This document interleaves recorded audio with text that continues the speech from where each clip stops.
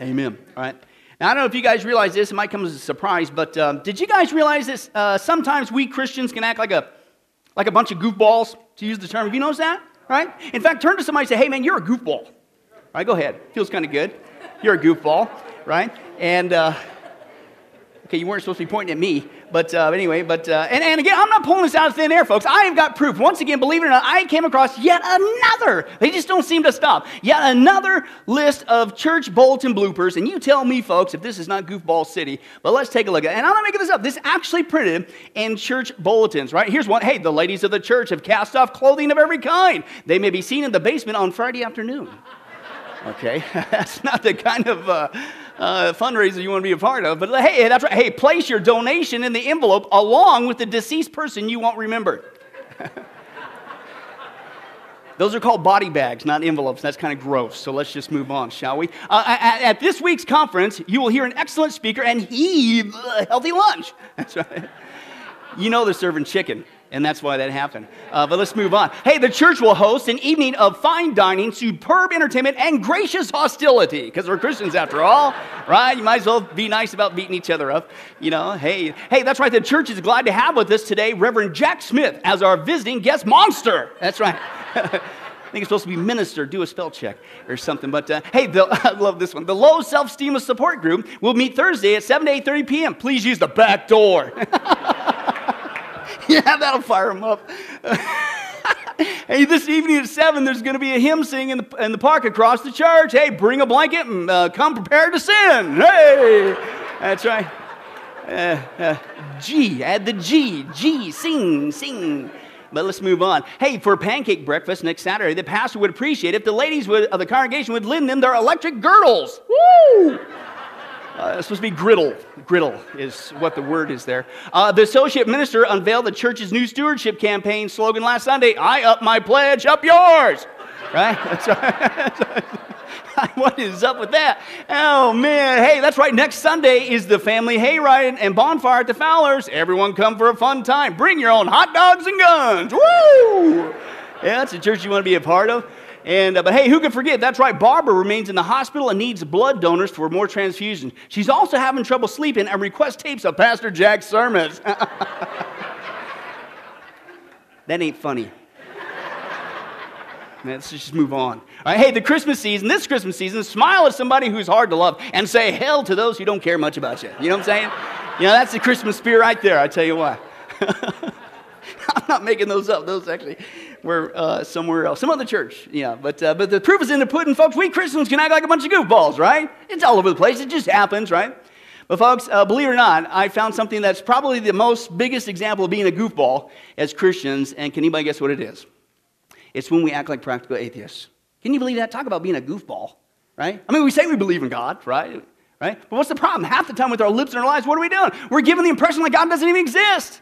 Okay? A practical atheist. As we've been seeing, it's not just detrimental in our walk with God, it keeps other people from believing in God. So to avoid this irony of you and I as Christians living like these practical atheists by not knowing who God is, we're going to continue in our study in the Holy Word of God on the character of God. Now, we've already seen the first thing we need to know about God. Hello, He's what? We're here for a real reason. He really does exist. It's not a pipe dream. The second thing, that God is what? He's personal. He's intimate. Jesus died for a personal, loving, intimate relationship. Amen. The third thing we saw, God is what? He's wise. He knows everything. He never gets it wrong. So why in the world would you go anywhere else for wisdom when you need it? The fourth thing we saw, hello, God is what? He is sovereign. He's got control over all things. And if you love Him, do you love Him? Raise your hand. Yes.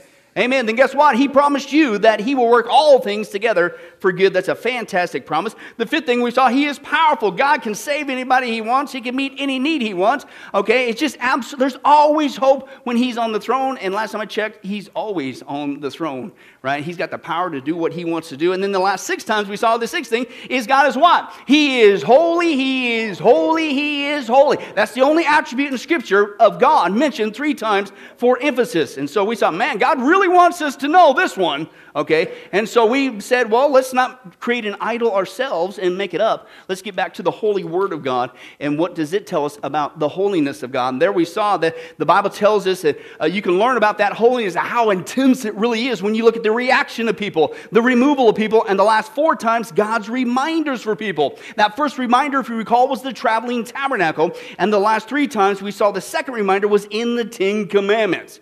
Okay, they were to reveal our need of a Savior. Okay, we can't even keep these 10 things. What are those 10 things? Well, the first 8 we saw was you shall have no other gods, no other idols. Do not use God's name in vain. Keep the Sabbath. Just give them a day, will you? Honor your parents. And last time, don't murder, don't commit adultery, and don't steal. And every single one of us, for every single day of our existence, we've been able to keep all those.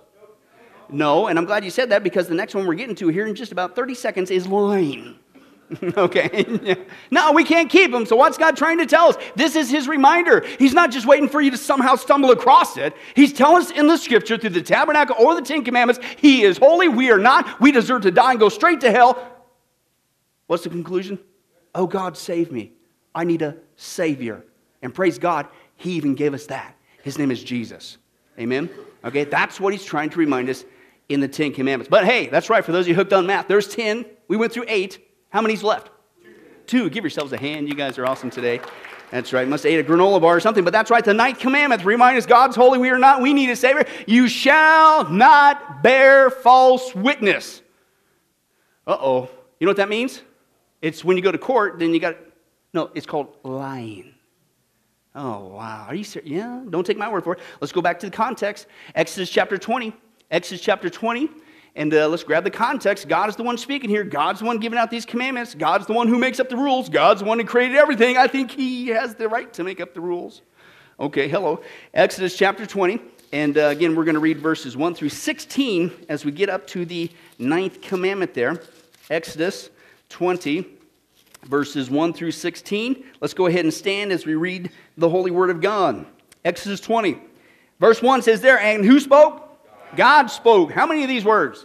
All these words. And here's what he says. I am the Lord your God who brought you up out of Egypt, out of the land of slavery. Number 1, you shall have no other gods before me. Number 2, you shall not make for yourself an idol in the form of anything in heaven above, or on the earth beneath, or the waters below. And you shall not bow down to them or worship them. For I, the Lord your God, am a jealous God, punishing the children for the sin of the fathers to the 3rd and 4th generation of those who hate me, but showing love to 1,000 generations of those who love me and keep my commandments. Number 3, you shall not misuse the name of the Lord your God. Why? For the Lord will not hold anyone guiltless who misuses his name. Number 4, remember the Sabbath day by keeping it what?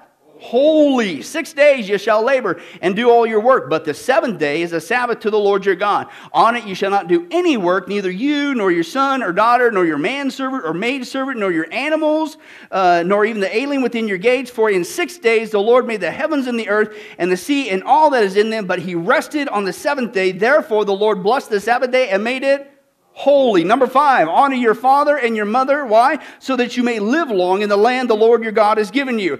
Number 6, you shall not murder. Number 7, you shall not commit adultery. Number 8, you shall not steal. Number 9, here it is, you shall not give false testimony against who? Your neighbor. You may be seated. As we see here, this is God's, of course, again, 9th test now that he's putting us through, revealing in essence his holiness and our sinfulness, and it's this prohibition of bearing false witness. Okay? Now again, for those you may not know, the word bearing false witness or false witness, it means, listen, to deceive. It means to deceive. It means to do something fraudulent. Just the basic core of this, it means to lie. You're being deceitful about something. You're lying. You're being fraudulent. Now you look at this commandment. We've already been obviously through the first 8. And I don't know if you noticed, but man, this 9th one on lying, let's be honest, man. We break this commandment all the time. Listen, we don't just break it all the time. We break it all the time without even thinking about it. Let me give you some examples, right? For instance, how many guys have ever told a lie? Raise your hand. All right? Okay, now those of you who didn't raise your hand, you just did. We do it all the time without even thinking about it, right? Just like it's no big deal. It's no big shakes. Who cares? But this is one of the 10 commandments. This is the 9th one, okay? And again, in fact, we not only break it all the time without even thinking about it, but we lie all the time, okay? But we even lie about lying.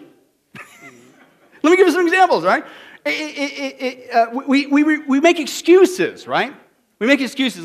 Like if we say, well, It was just a little lie. It's just a little teensy-weensy one. It's just a little bitty guy, right? It's not going to hurt anybody. Well, you guys just read the text too. Did God say you shall not bear a small false witness? No, he said you shall not bear a false witness at all. If color, size doesn't work, that's what we do. We color it. Have you heard that one? Well, come on, man. What are you being legalistic? Okay, it's just it was a white lie, right? Apparently orange ones, green ones, chartreuse are not okay. But a white one, if it's a white one, it's a white lie? Oh, I mean, nobody's going to know the difference. It's a white lie. But again, you guys saw the text. Did God say you shall not bear a certain color of false witness? Or did he say you shall not do it at all, period? You could size it up, you can color it, it ain't going to change it. It's still a lie. Now, I believe it's not only because of this flippant attitude towards this commandment is why people today can frankly give a rip about it. But here's what's making it even worse. We do it all the time. We don't even think about it. Then we size it up. Then we color it. Here's how bad our society is getting towards this commandment. You shall not lie. They're cashing in on it. They're making a business out of breaking this commandment called lying. Let me give you an example. I actually came across, I'm not kidding, a website that is now offering the so-called perfect alibi for those who are committing adultery. Yeah, listen, here's what they said. I kid you not. For a small fee, cashing in on it, our agency will provide the perfect alibi to your spouse to cover your deception. We'll post invitations to events you'll never attend. We'll make phone calls to your spouse posing as a secretary or hotel clerk confirming an event. And that's right, we'll even take calls for you as if they were at hotels, including the caller hearing them trying your room and paging you. Can you believe that? They actually created a business out of lying. And you guys know what the website was? I ain't telling you. Hello, I'm a pastor. I can't believe you guys. It's still not one of the biggest ways. This is what we do without thinking about it, right? Then we lie about lying, right? We size up, we color, we see people cashing in on it. But listen to this, I got to think about this. This might kind of sound out of place seasonally, but I got to think about this. We actually make an annual event out of lying. Christmas. Christmas is no longer a time to celebrate the gift of a Savior. Now, it's to celebrate a gift from a guy named Santa. We no longer tell our kids the truth about God sending his one and only son to save the world. No. It's about a big old overweight jolly guy who gives toys to boys and girls. Now, the irony is this. Christmas is supposed to be about the birth of Christ when God sent his son to what? To forgive us of all these sins, including the 10 Commandments that we can't even keep, including lying. And then on that very day when we're supposed to celebrate that wonderful gift, we lie and make it into something else. Isn't that wild? That's crazy. In fact, to show you how much we love to lie about what Christmas is supposed to be about, let's take a look at what people are saying. Right? These little statistics on this guy named Santa Claus. In England, about 7 million children leave mince pies and a drink for Santa on Christmas Eve. That's a lot of wasted food. In the U.S., kids leave an estimated 812 million cookies out for Santa on Christmas Eve. Wow, that could go to a different cause. New York City post office, just New York City, the post office there gets 250,000 letters to Santa each year. Every single year, $250,000.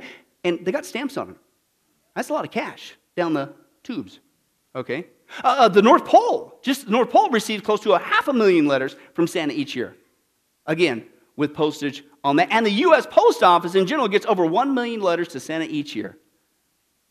Well, that's a whole lot of money you can give to missions or something else and for something that's not true. And in fact, the average number of Santas hired per shopping mall each year is about 4. Got to have at least 4 in the shopping mall. I thought there was just 1. But no, you got to make sure. Hey, more than 25 million kids visit Santa in malls nationwide each year. 25 million to propagate this lie. Uh-oh.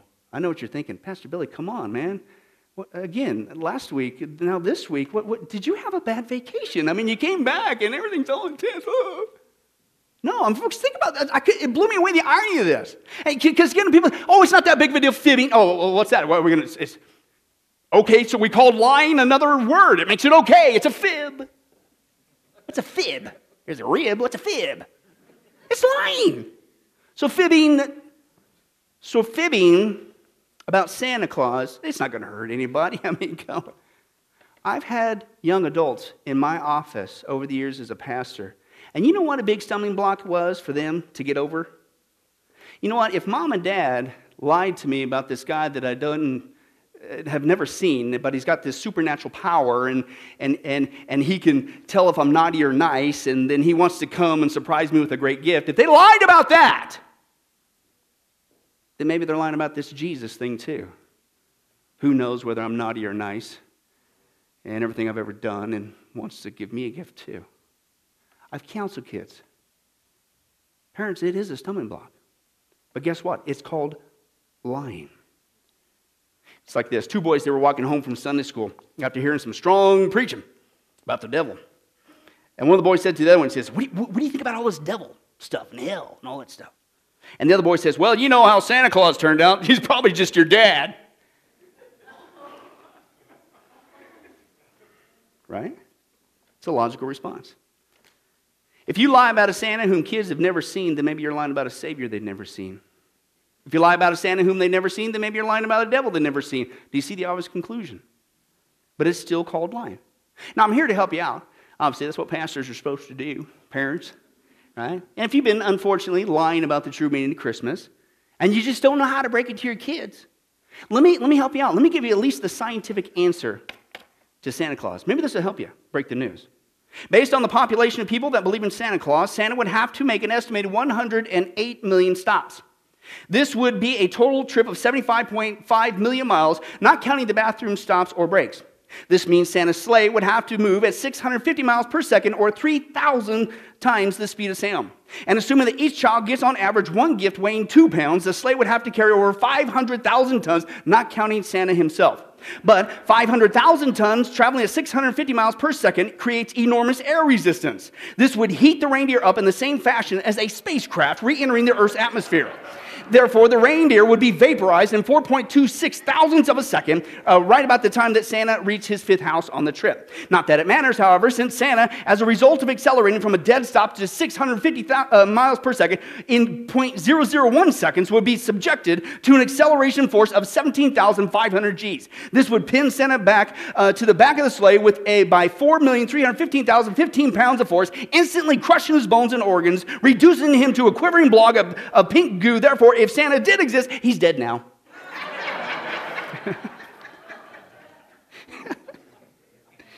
Let's be honest. Come on. If we're not going to spend time Christmas honoring the birth of Jesus Christ, and if we're going to proclaim a mythical, made-up figure, then don't add another lie on top of the lie. Stop calling it Christmas. Call it what you've lied and turned it into. Call it Santa Mass. If you're going to be honest. Hey, folks, if our greatest need was information, God would have sent us an educator. If our greatest need was technology, He would have sent us a scientist. If our greatest need was money, He would have sent us an economist. If our greatest need was pleasure, He would have sent us an entertainer. If our greatest need was toys, yes, He would have sent us a Santa. But our greatest need was forgiveness, so He sent us Jesus Christ. That's what it's supposed to be all about. A so-called Santa may put gifts under your tree, but Jesus Christ became our gift, and He died on a tree. That's no lie. And you might think, hey, come on, Pastor Phil, come on. Everybody does that one. I'm only human. I mean, surely lying once in a while, white color, size, Santa. Surely it's not that big of a deal, right? Wrong. Folks, once again, the Bible is consistent. Lying is called a sin.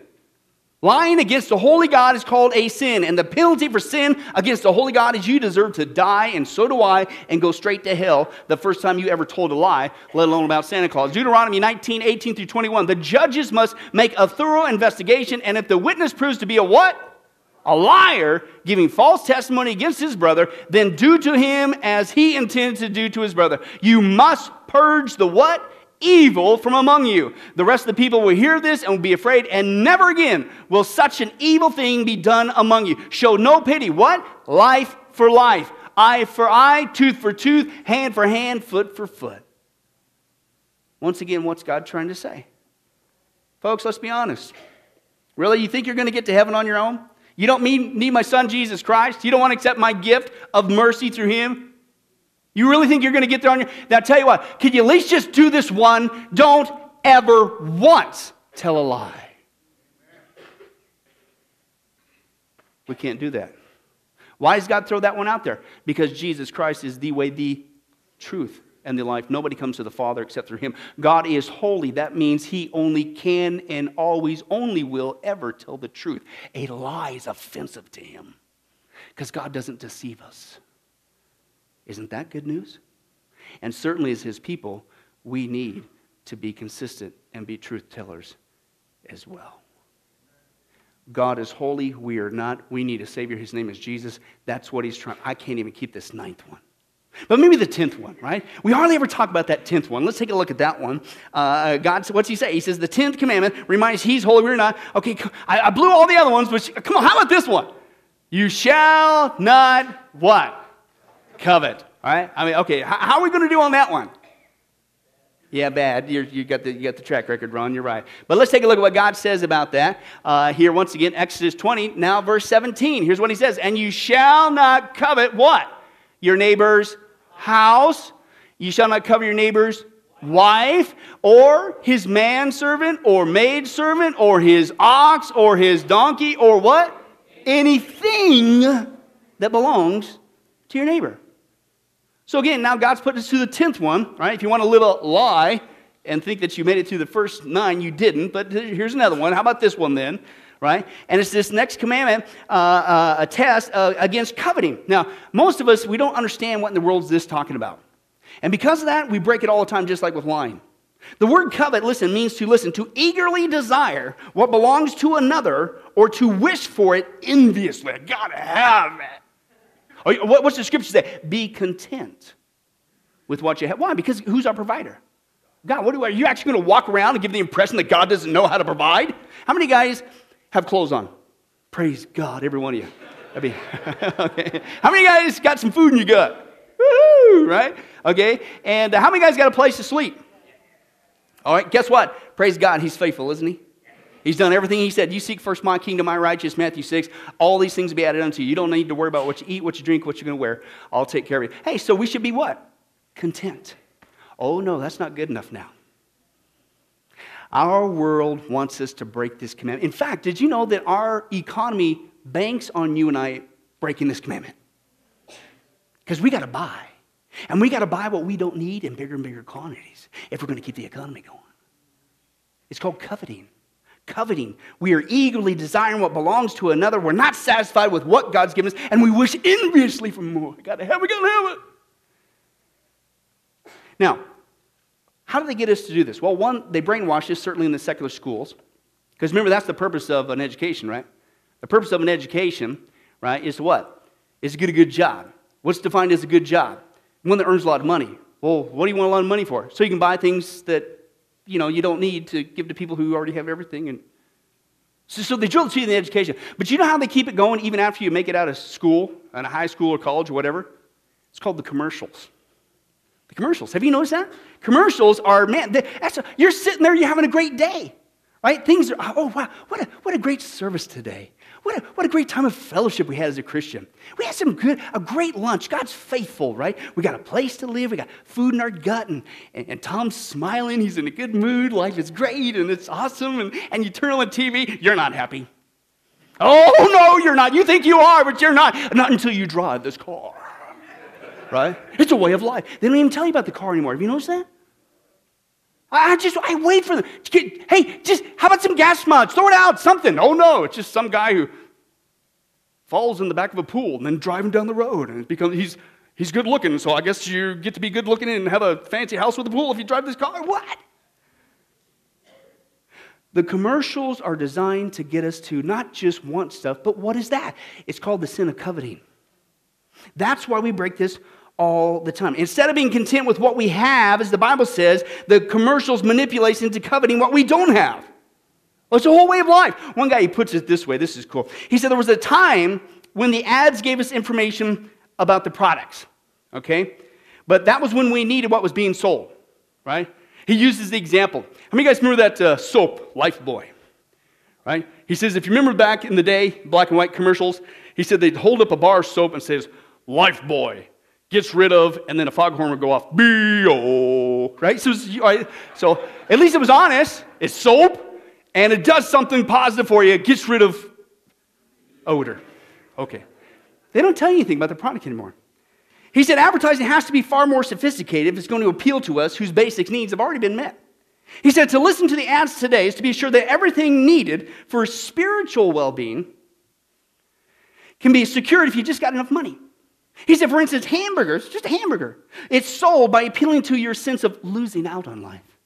You deserve a break today at McDonald's. All you got for your money was some ground meat, but you deserve a break today. Buick is something you can believe in. See, you just thought it was a car. No. It's a religious conviction, right?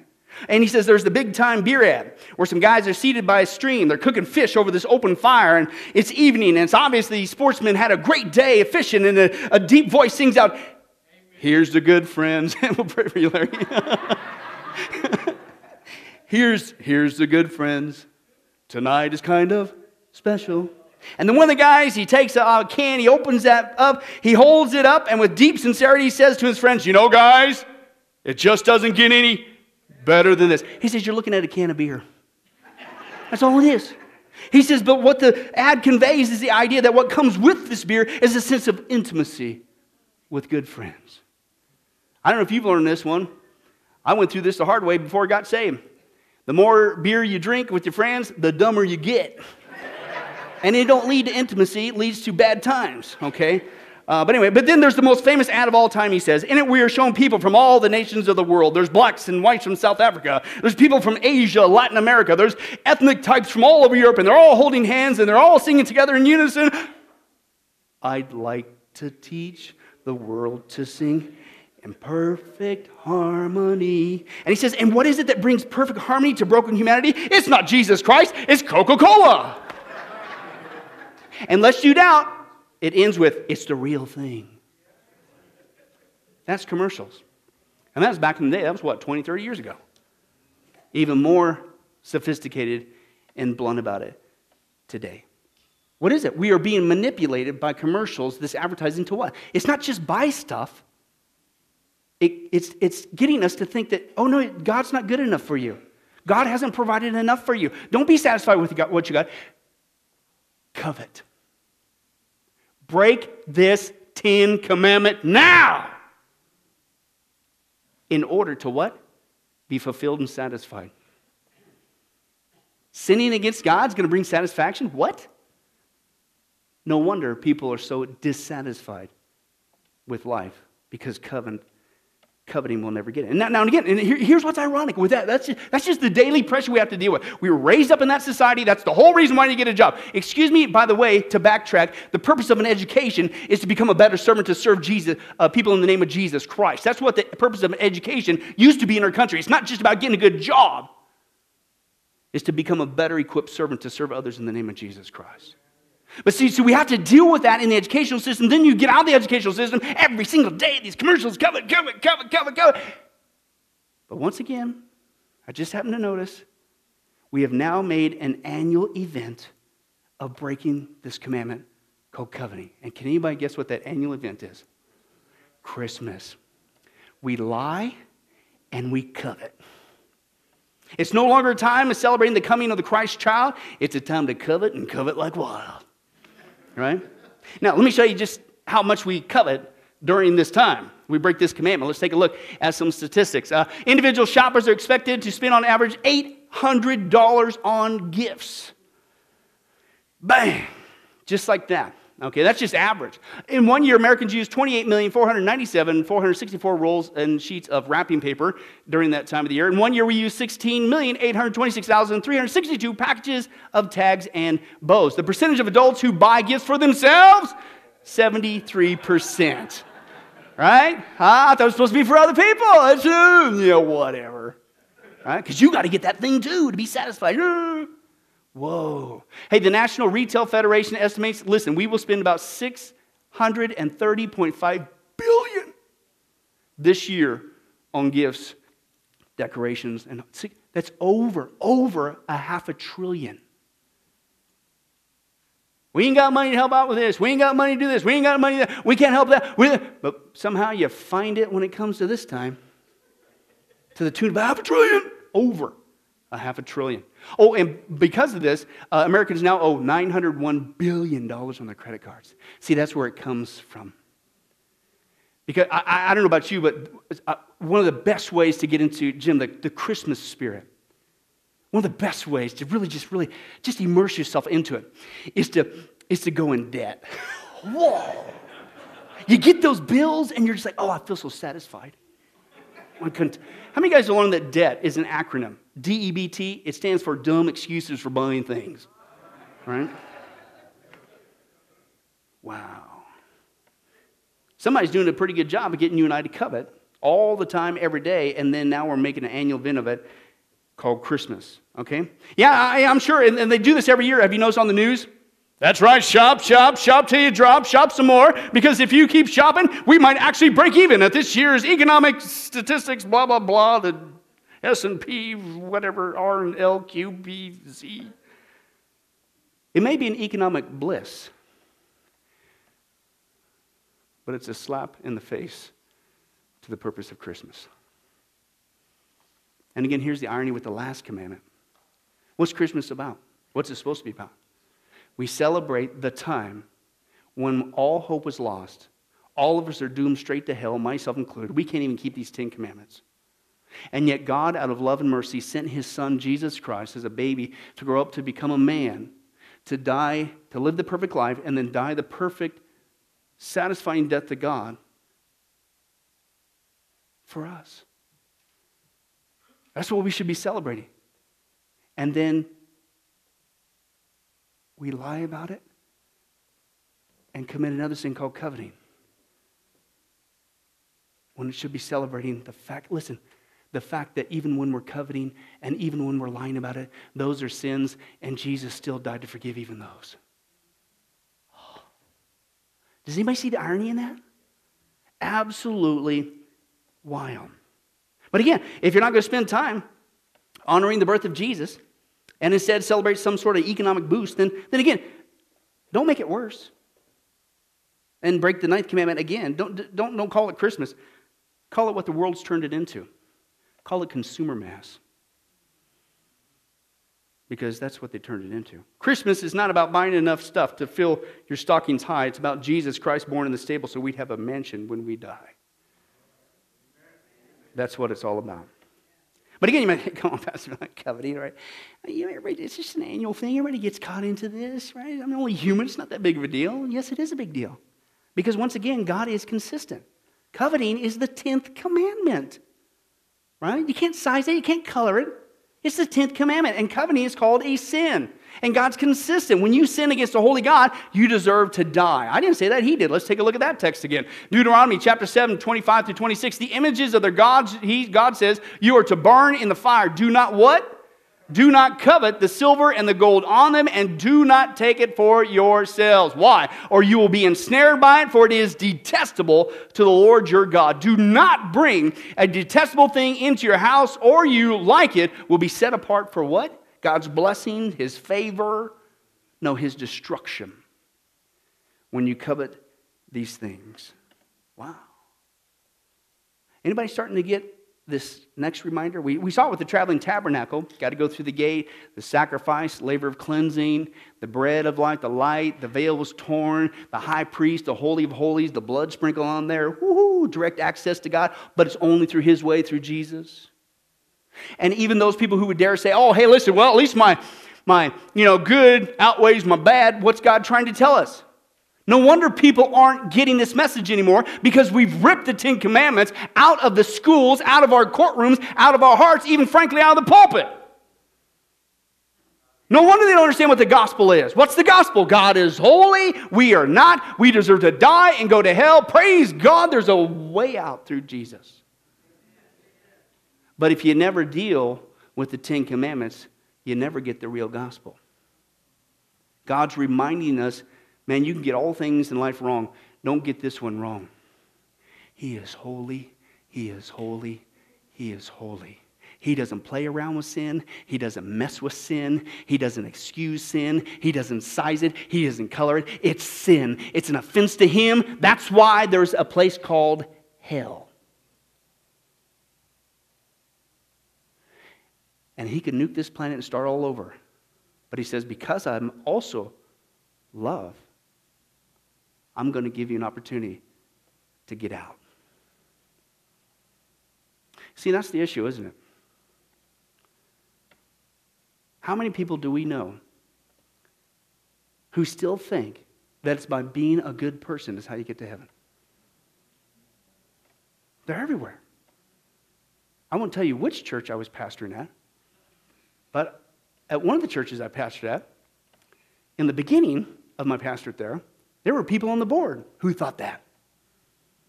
And it really concerned me. Because if you think that you're getting to heaven on your own good works, you're not getting there. Which means you're not a Christian, which means what in the world's going on here? You got non-Christians steering the direction of this church. And my mission field was not just the people in the pew and in the community, it was on the church board. But God peels all that away, and he puts up his divine x-ray called the Ten Commandments, says, I could have nailed 100 of them up here, 1,000 up here. How about 10? Can you keep these 10 things? Oh, you can't? What's the conclusion? I need Jesus. You can't get to heaven on your own, is the message he's trying to get across to us. The best way I've ever seen it encapsulated, what's the Ten Commandments all about? What's God trying to tell us? It's this video. Let's take a look at it.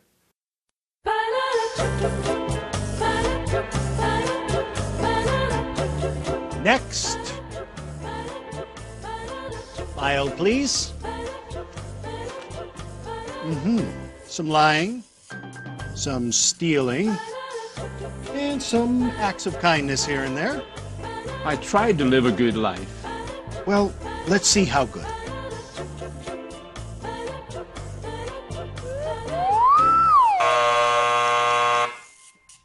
This way.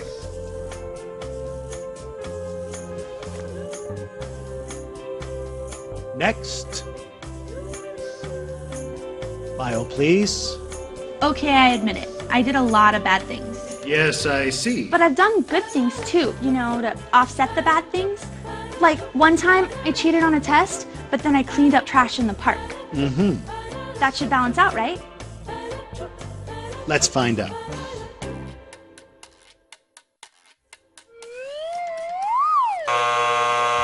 This way. That should have balanced out, right? It should have balanced out. Next. File, please. Impressive. Oh yeah, I devoted my entire life to making this world a better place. I dug wells in Africa, I donated blood every month, and I ran an orphanage in India. I just wish I could have done more. And is this your subscription? I only read the articles.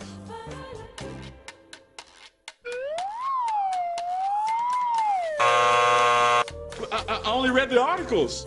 I only read the articles. Next. My mom goes to church. I was baptized as a baby?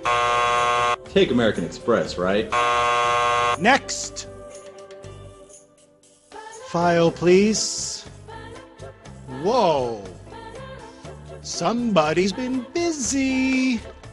Well, let's get this over with. Sorry, I didn't know he was with you. Okay, step on the scale. Not you. Him.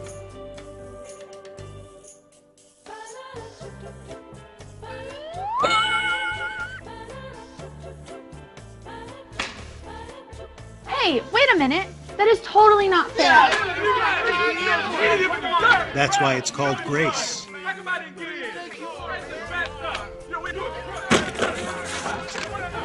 Next.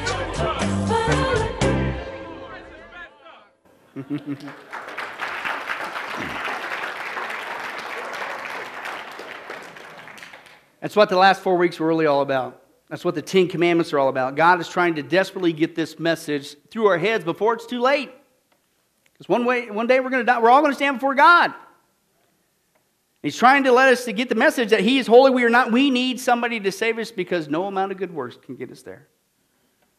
And we not only need to hear that individually, but Christian, we need to live that truth and demonstrate it. Because if you want to make a difference in our country, it's not more man-made laws. Man's laws cannot change man's heart, but Jesus Christ can. And even before we get to heaven, by His grace, as He so rightly mentioned, you want to make a difference for America? You want to make a difference in this world? Lead souls to Jesus Christ.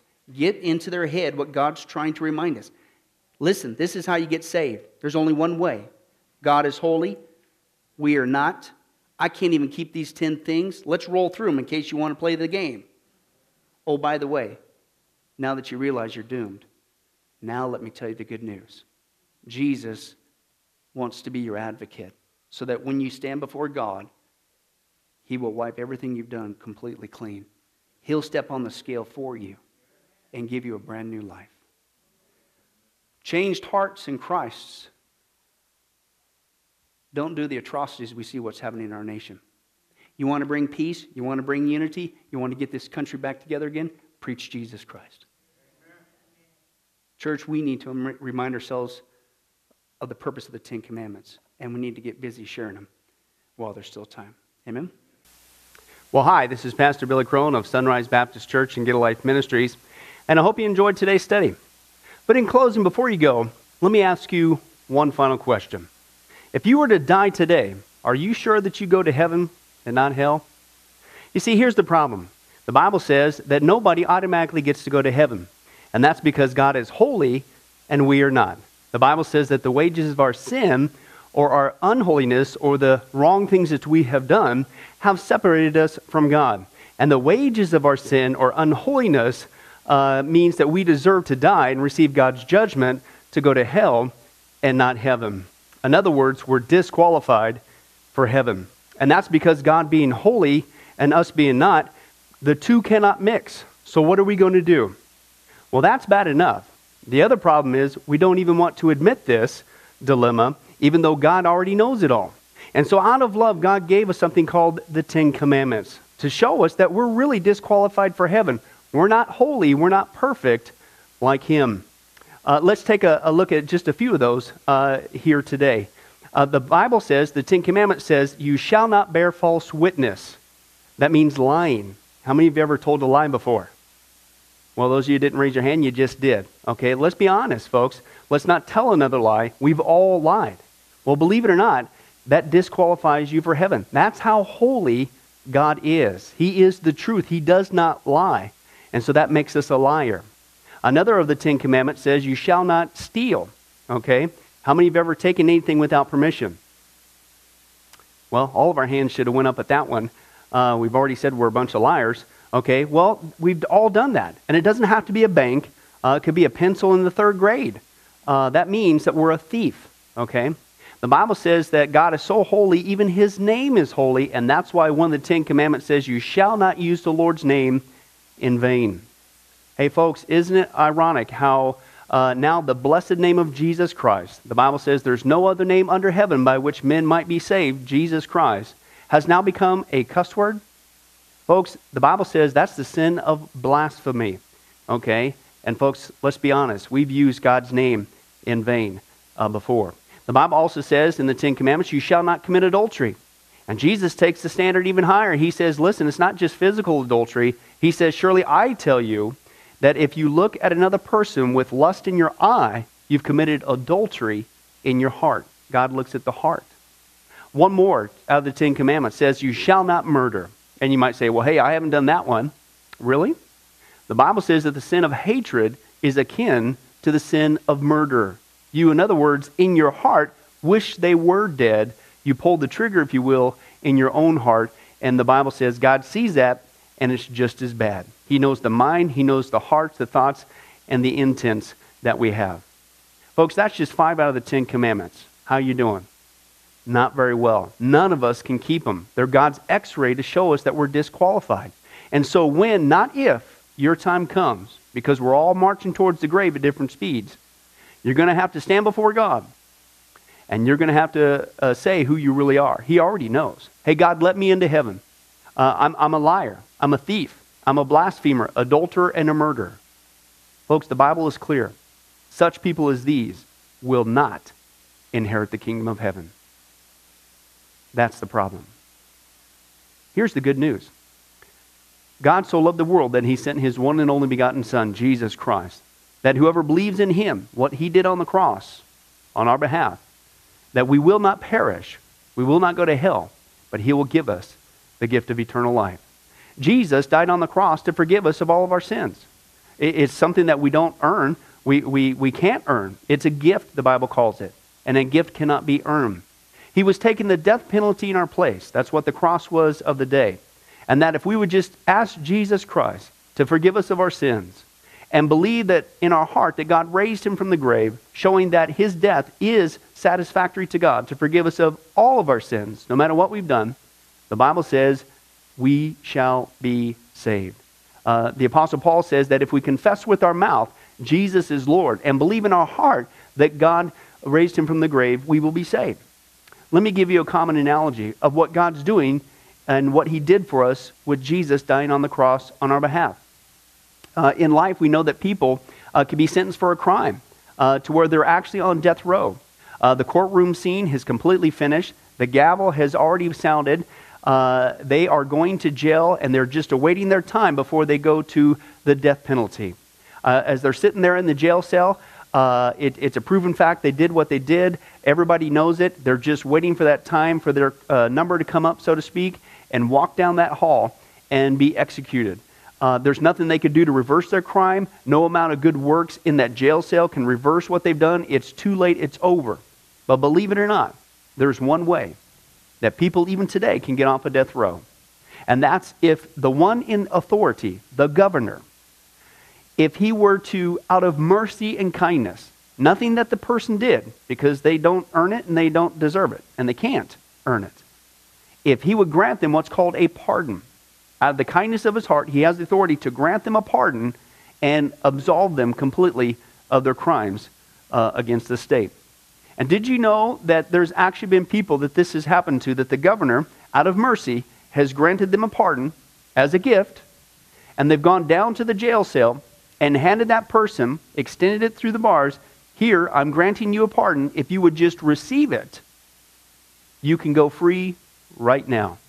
And did you know that there's actually been people who've said, no, I don't want your pardon. And so what happened is of their own doing, even though they had a way out, they still had to go to the death penalty. Folks, can I tell you something? That's what God did for us with Jesus dying on the cross. He sent his Son to take the death penalty in our place. God has the authority to grant us through Jesus a complete pardon. And every day that you're still alive, God is extending to you spiritually this pardon. But a pardon does you no good unless you reach out and receive it by faith. Won't you do that today? Won't you call upon the name of Jesus Christ? Ask him to forgive you of all of your sins, to trust in his work on the cross to pardon us from all of our crimes, our sins against God. God loves you. He wants a relationship with you. But there's only one way to heaven. It's Jesus. There's only one way to get off of death row. It's through the cross of Jesus Christ. Won't you do that right now? Well, this has been Pastor Billy Crone of Sunrise Baptist Church and Get a Life Ministries. And if there's anything that we can do for you, please don't hesitate to contact us. Our number, our information will come up here on the screen shortly. And if there's anything we could do for you, please don't hesitate to let us know. Thank you for joining us. And remember, I hope to see you in heaven. God bless.